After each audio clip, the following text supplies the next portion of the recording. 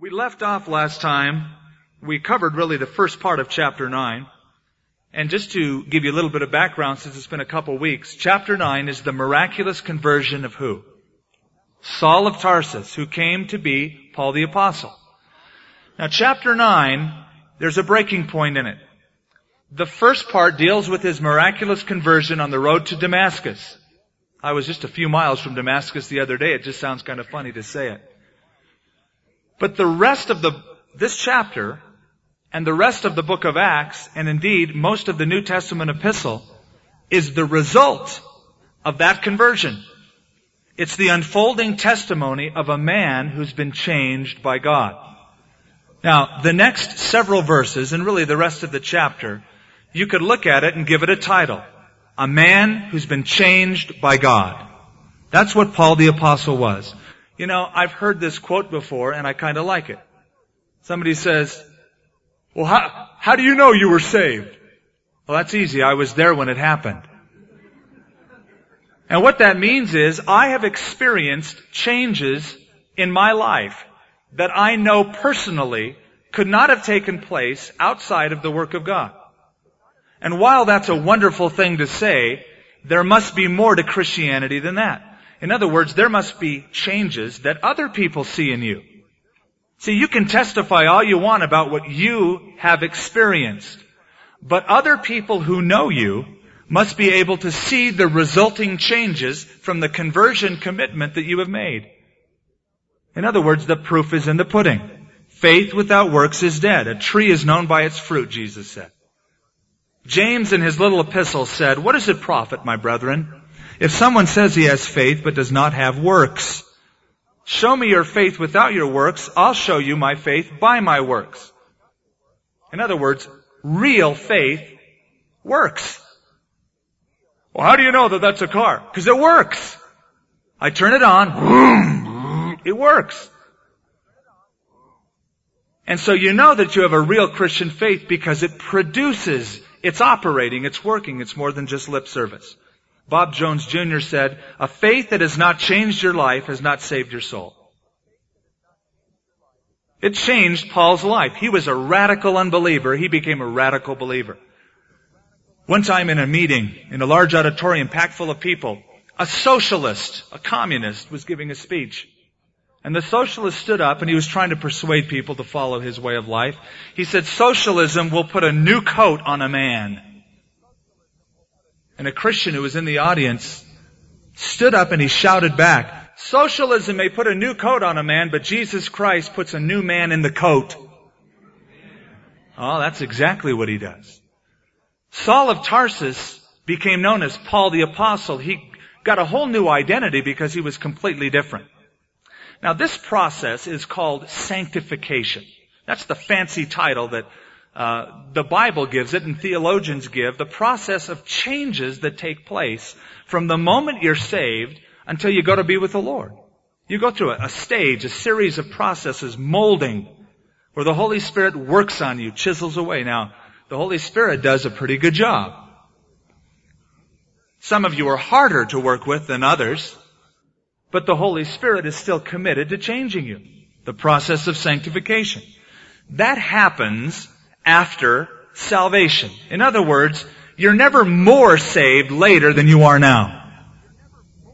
You don't get degrees of salvation. You're saved. The moment you say, Jesus, save me, forgive me of my sins, I want to be born again, I turn my life over to you. Boom, you're saved. Now in 5 years, you're not more saved. But you are different, I hope. And if you're truly saved, you will truly be different. In some ways, God will change your life. You won't be more saved, but you will be different. If you fall into a river and somebody, as you're drowning, saves you, he pulls you out of the water. You're saved from drowning. In another month, you won't be more saved than you were a month before. But you won't be wet any longer and you'll probably stay away from rivers. And you'll look at life differently and you'll act differently and you'll be safer. And so it is with those people who have come to know the Lord. There's a process of sanctification that takes place. And God hammers away at you. Now, some of those changes take time. And some of you have been struggling with sins and strongholds in your life for a long time. But you're seeing a little bit more of victory as the days go by. Others see changes immediately, and I think all of us could fit into both those categories. There's things in my life that has taken a long time for the Lord to work on. He's still working on them. I still am amazed at His patience. I think, don't you give up? I mean, I've blown it in this area for so long, but you're so patient. But there are other changes in my life that I've witnessed take place immediately. The moment I gave my life to the Lord, I started having a hunger to know Him more. I started having a hunger for the things of God. I wanted to read the Bible. And you couldn't pay me to read the Bible a month before I knew the Lord. I thought, oh, it's all Greek to me. It's boring. I couldn't understand it. I have no desire to know about it. Hey, do you want to go to church? No. But when I gave my life to the Lord, I started gaining new appetites. And those things that I held on to as dear at one time, I was less satisfied with. Have you noticed that? It's like you get a new appetite, and the old things of the world, it's like, no, they just don't have their attraction anymore. I'm really desiring to know Christ, to be conformed into His image. Well, Saul of Tarsus becomes Paul the Apostle, and he experiences this process. And I'd like you to look at these next 10 verses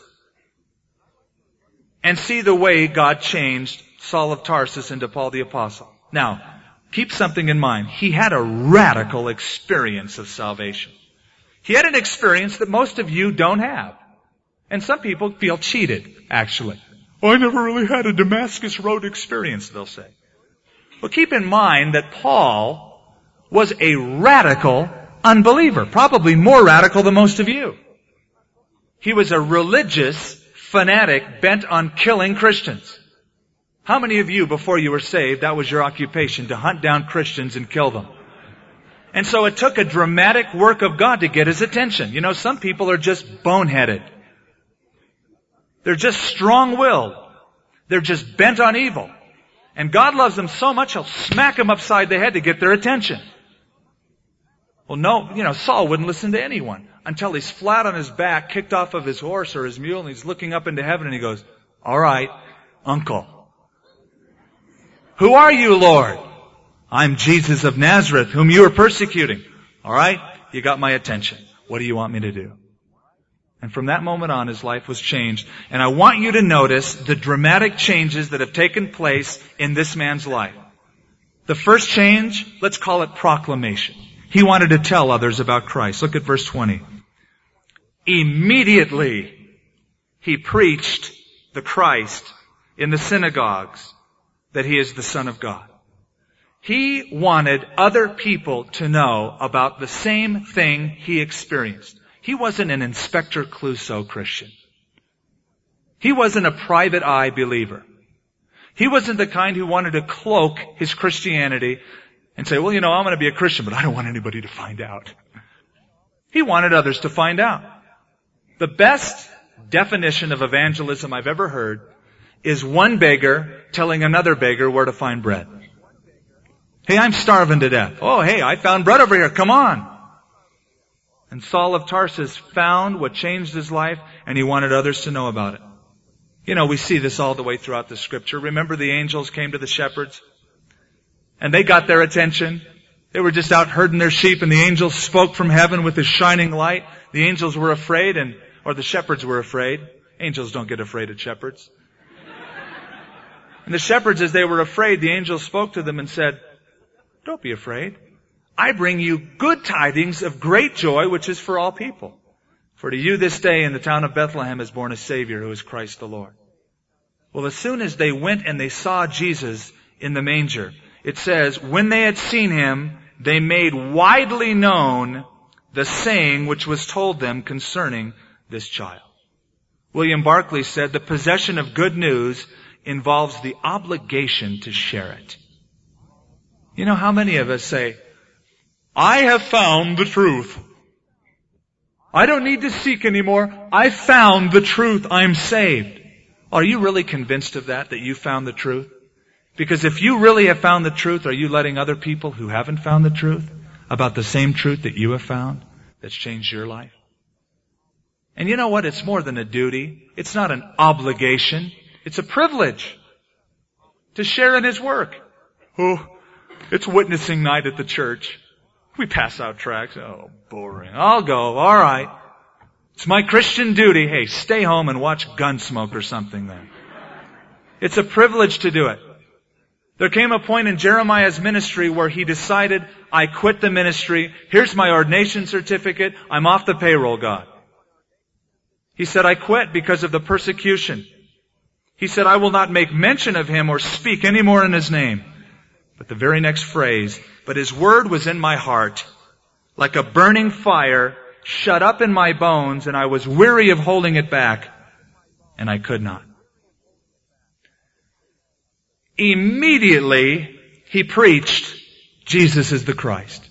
It was an immediate thing. He automatically went out to tell others. You know, when we take people in the prayer room, when they give their life to Jesus, we tell them what it takes to grow and to be a strong Christian. And one of the things we tell them is that they should go and tell someone that they made a commitment to Jesus. Call somebody up on the phone that night or the next day or the next week, a friend, a family member, and tell them, I want to let you know what happened to me. I gave my life to Jesus Christ the other night. I've surrendered to Him. He's now my Lord. He's changing me.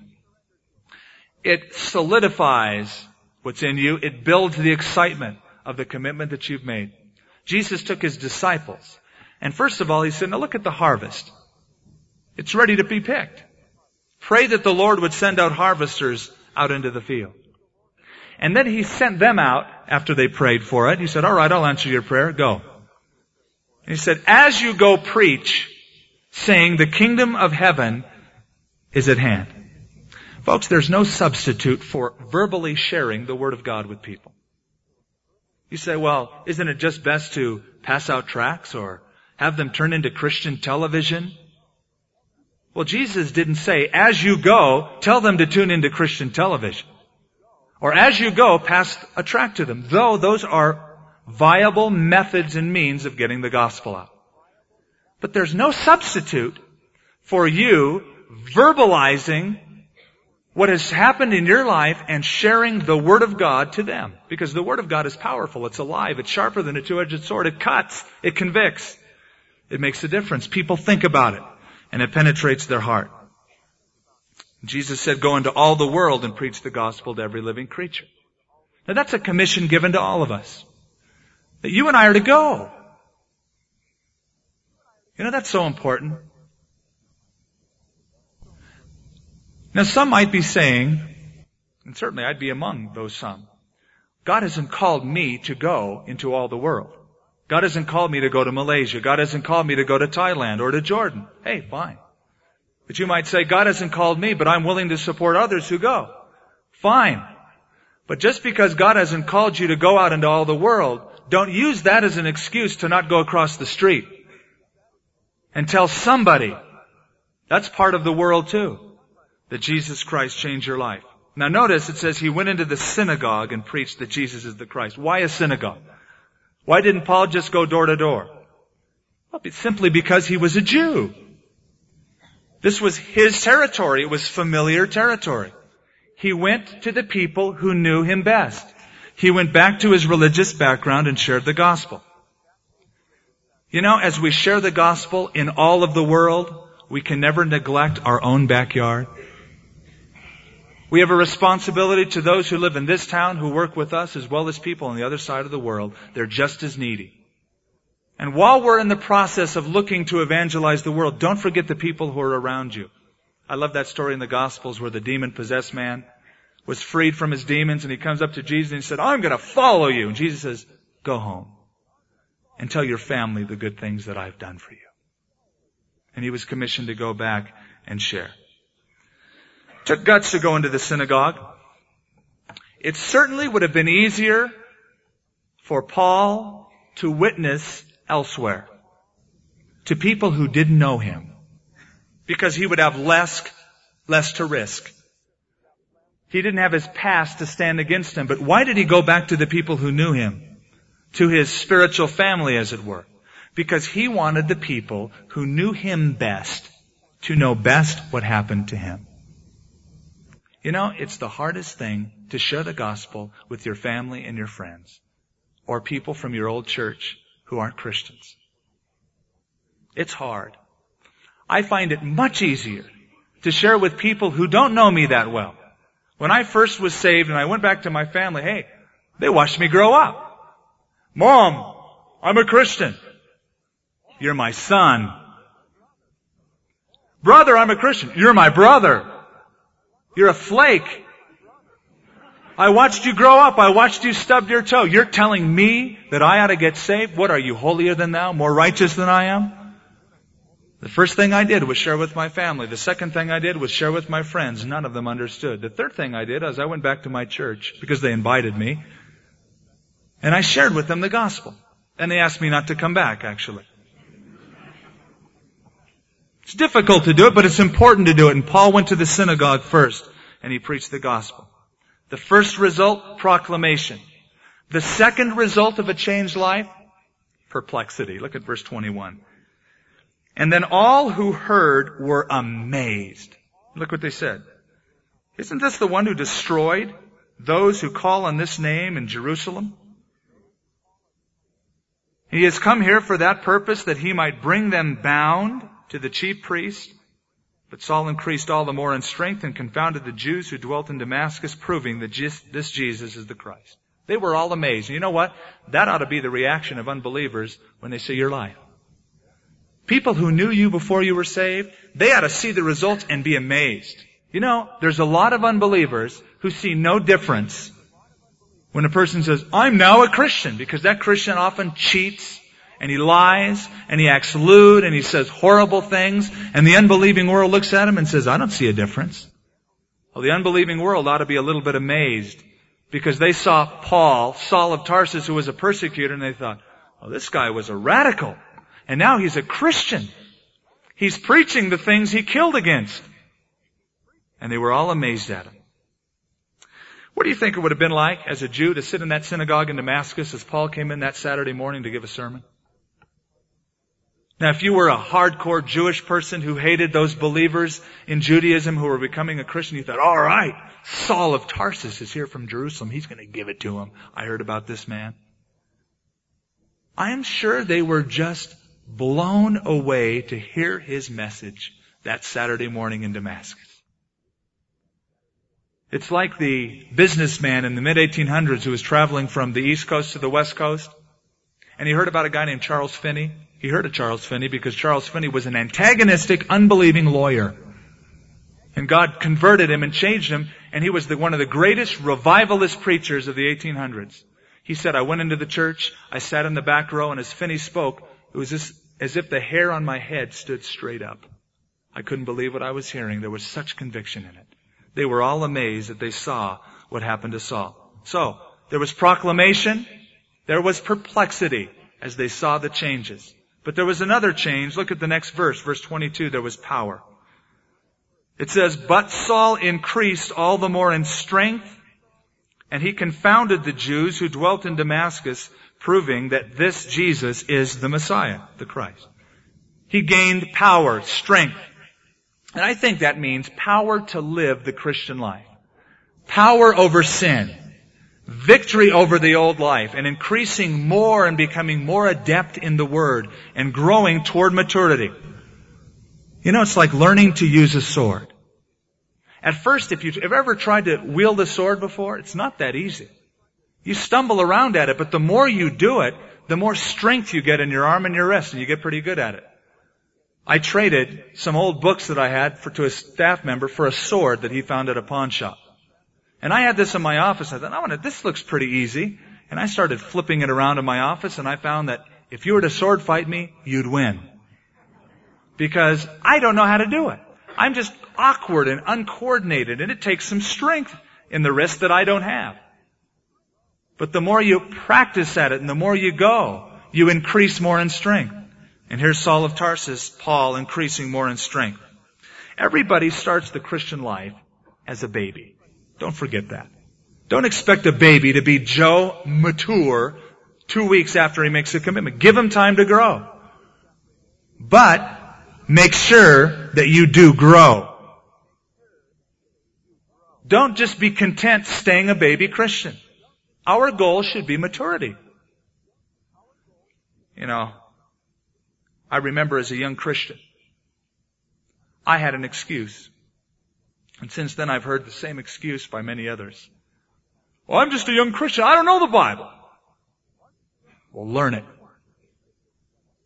You got one. You've got Christian radio. You've got tapes in this country, books. There's no excuse. You can grow as quickly as you want to. You can become as mature as you want to be. The question is, how mature do you want to be? Of course, the real question is, what really is a mature Christian? A lot of people will use that, say, well, we all want to be mature, which usually means like me. I'm mature, they're not, because they don't agree with my stance. A Christian leader gave this definition, I think it's the best. Christian maturity is simply being a responsible son or daughter of God. The mature in Christ are people who have stopped being concerned about their own needs and pursuits and have entered into a global vision of their Father so that they may transform a hurting world. The mature go out as agents in order to accomplish the aims of the Lord's Prayer, your kingdom come, your will be done in earth as it is in heaven. Fourth mark of a changed man, persecution. It says in verse 23, now after many days were passed, the Jews plotted to kill him. Here's a guy who was killing Christians. He's converted. He preaches Christ. Now the Jews want to kill him. But their plot became known to Saul. They watched the gates day and night to kill him. And the disciples took him by night and let him down through the wall in a large basket. Why is persecution a mark of a changed life? Does it really have to be? I mean, come on, can't you get out of persecution? Isn't there a way to avoid it? Yes, certainly, there really is. You want to know how? Don't tell anybody that you're a Christian. Don't live the Christian life. Put your light under a basket. Hide it. Conform to the world. Be like they are. You won't be persecuted. Oh, they'll slap you on the back, think you're the greatest. Walk the straight and narrow. They may respect you. They may love you because you're the best worker at work. But you're going to get hassled a little bit. You'll get persecuted. Why? Because there's danger in being a Christian, in shining your light. Goodness has a dangerous side. Light exposes darkness. And when darkness is exposed, darkness cries and screams and doesn't like the light. Men love darkness rather than light because their deeds are evil. Neither will they come to the light lest their deeds be exposed, Jesus said. So if you turn on your little Christian light wherever you are, you expose them. It makes them feel worse and they don't like you. Solution, get rid of you. Cause you to not shine your light. But if you do shine your light, you'll pay for it somehow. Jesus said, blessed, oh how happy are those who are persecuted. But he said, for righteousness' sake. In other words, make sure that you're persecuted for the right reason. The scripture never condemns or commends, never commends weirdness in the name of Christ. It never commends obnoxiousness in the name of Christ. Don't look for persecution. There's a certain group, I'll tell you who they are. They're the Jehovah's Witnesses, a non-Christian cult. Great, we got it out in the open. They knock on doors, they have smiles, they have suits, they pass out literature, they often sound like Christians. And if you don't receive them, they kind of revel in the fact that they're being persecuted for righteousness' sake. They're not. They're being persecuted for false doctrine's sake. And if you say, you know what, that's unbiblical, that's wrong, and you're going to have to pay a price if you keep teaching that, you're leading people astray. Oh, I'm persecuted for righteousness' sake. I had a guy tell me that, said, I just thank God that right now as you're speaking to me, I'm being persecuted for righteousness' sake. I said, you are not.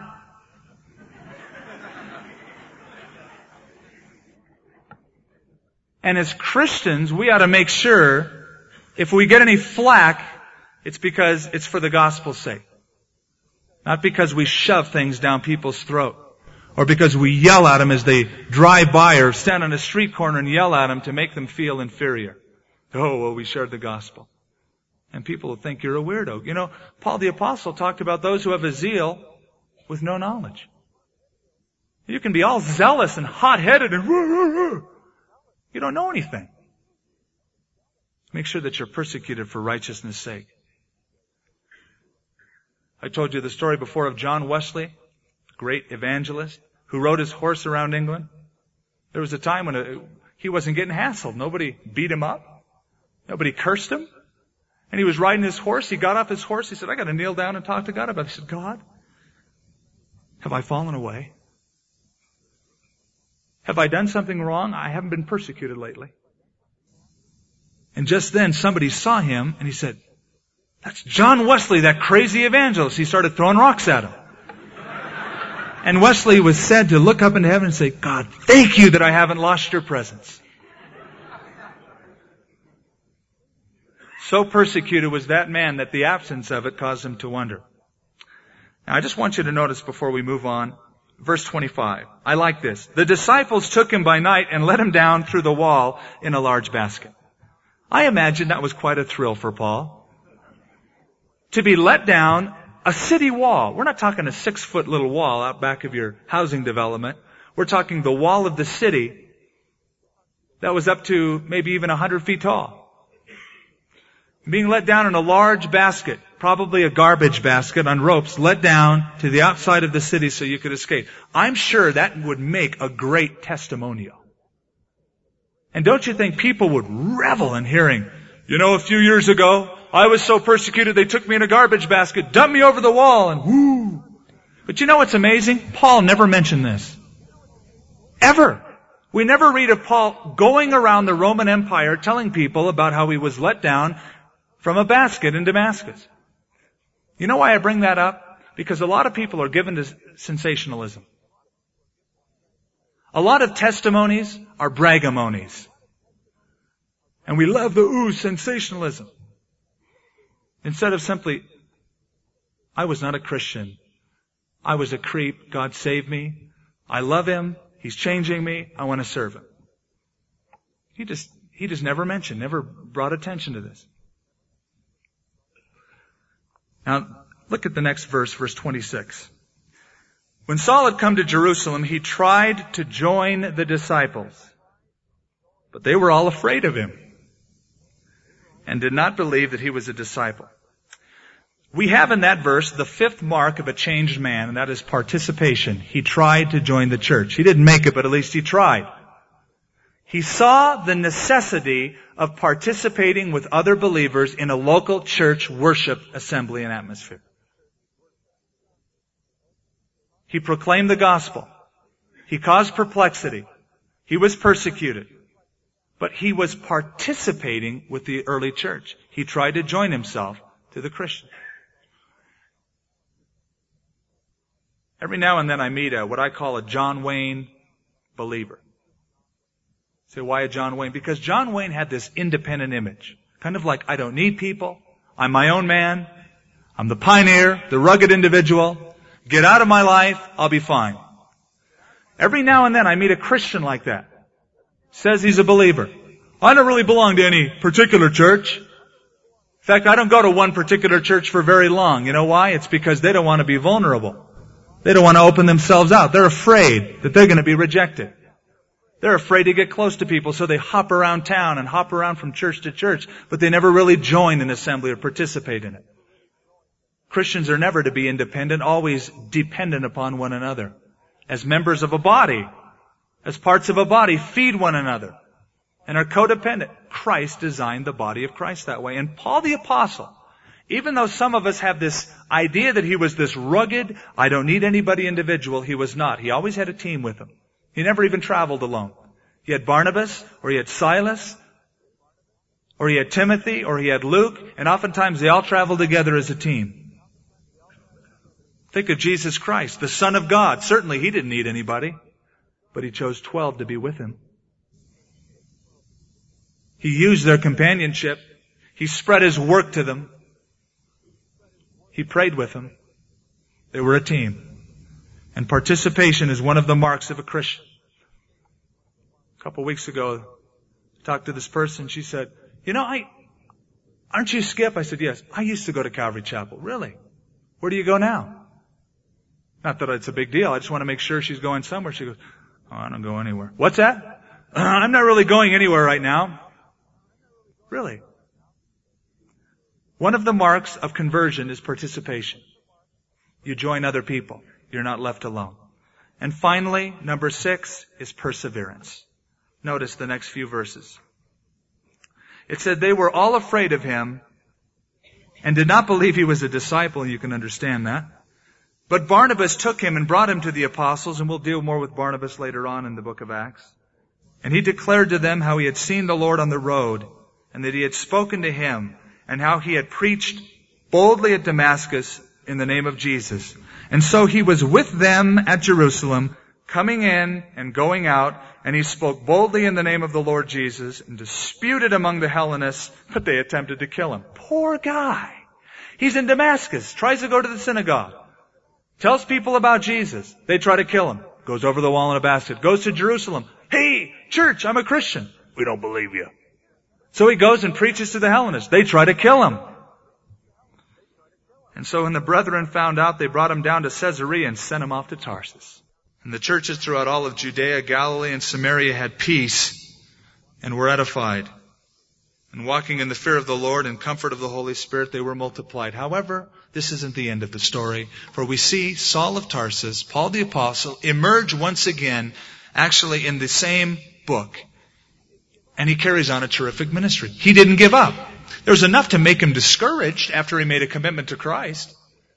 I mean, if we went with the philosophy that we had to go with the flow because that's always God's will, Paul would have given up. Lord, I'm just going to go with your flow. Open up doors. They try to kill him. Christians won't believe him. More people try to kill him. They send him off to Tarsus. You think, all right, I give up. But he kept going. He refused to get discouraged. Let me ask you a question. What would it take to make you stop following Jesus wholeheartedly? Is there something or someone in a relationship or a situation that would cause the wind to go out of your sails and you to say, I'm taking my football and go home? This guy kept going. And 30 years after this event, in the book of Philippians, he spoke about his conversion and he said, you know what, guys? I counted all things but loss. And today I still count all things but loss for the excellency of the knowledge of Jesus Christ. I made a commitment 30 years ago. I'm sticking with it. I'm enduring it.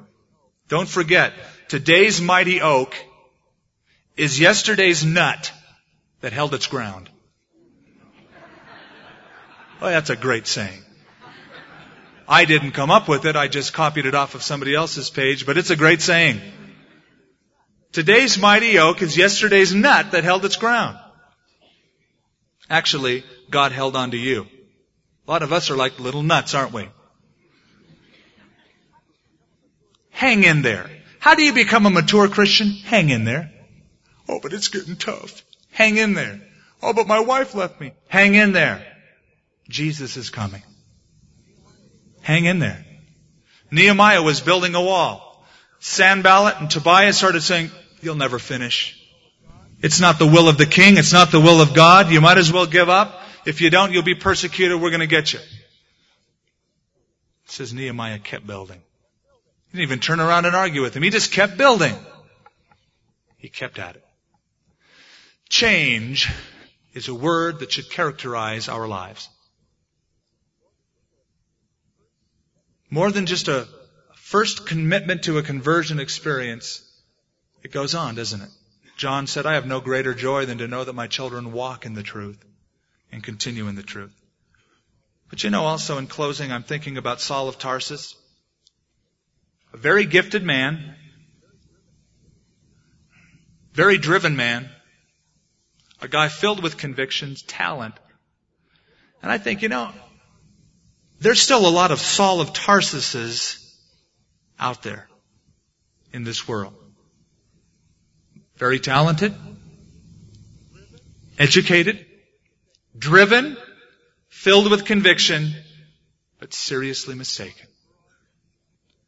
A lot of drive and conviction, some very religious, but still hardened toward a personal walk with Jesus.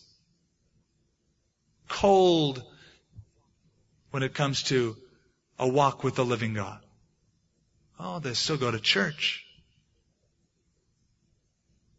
But you see, they're going from Jerusalem to Damascus when they should be going from Damascus to Jerusalem.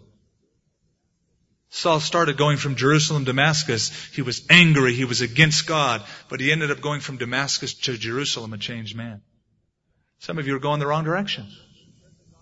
People have brought you to church. They've shared the gospel with you. God has spoken to your heart, but you've turned it off.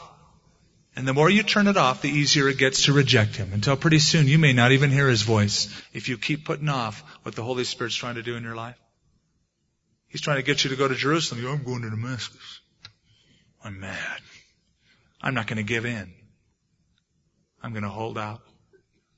One person said, and I agree with them, it's better to have never been born at all than never to have been born again.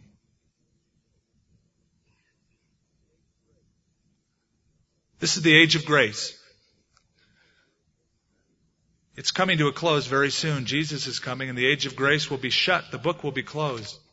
The tribulation will begin. The days are hard.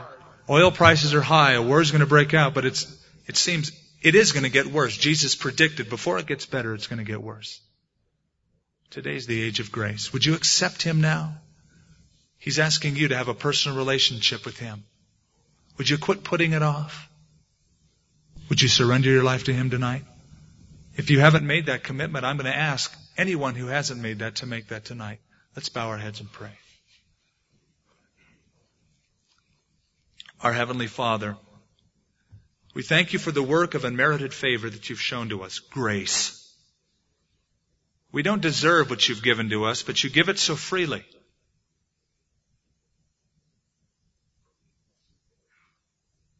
Lord, You extend forgiveness of sin, new hope, purpose, real settled purpose.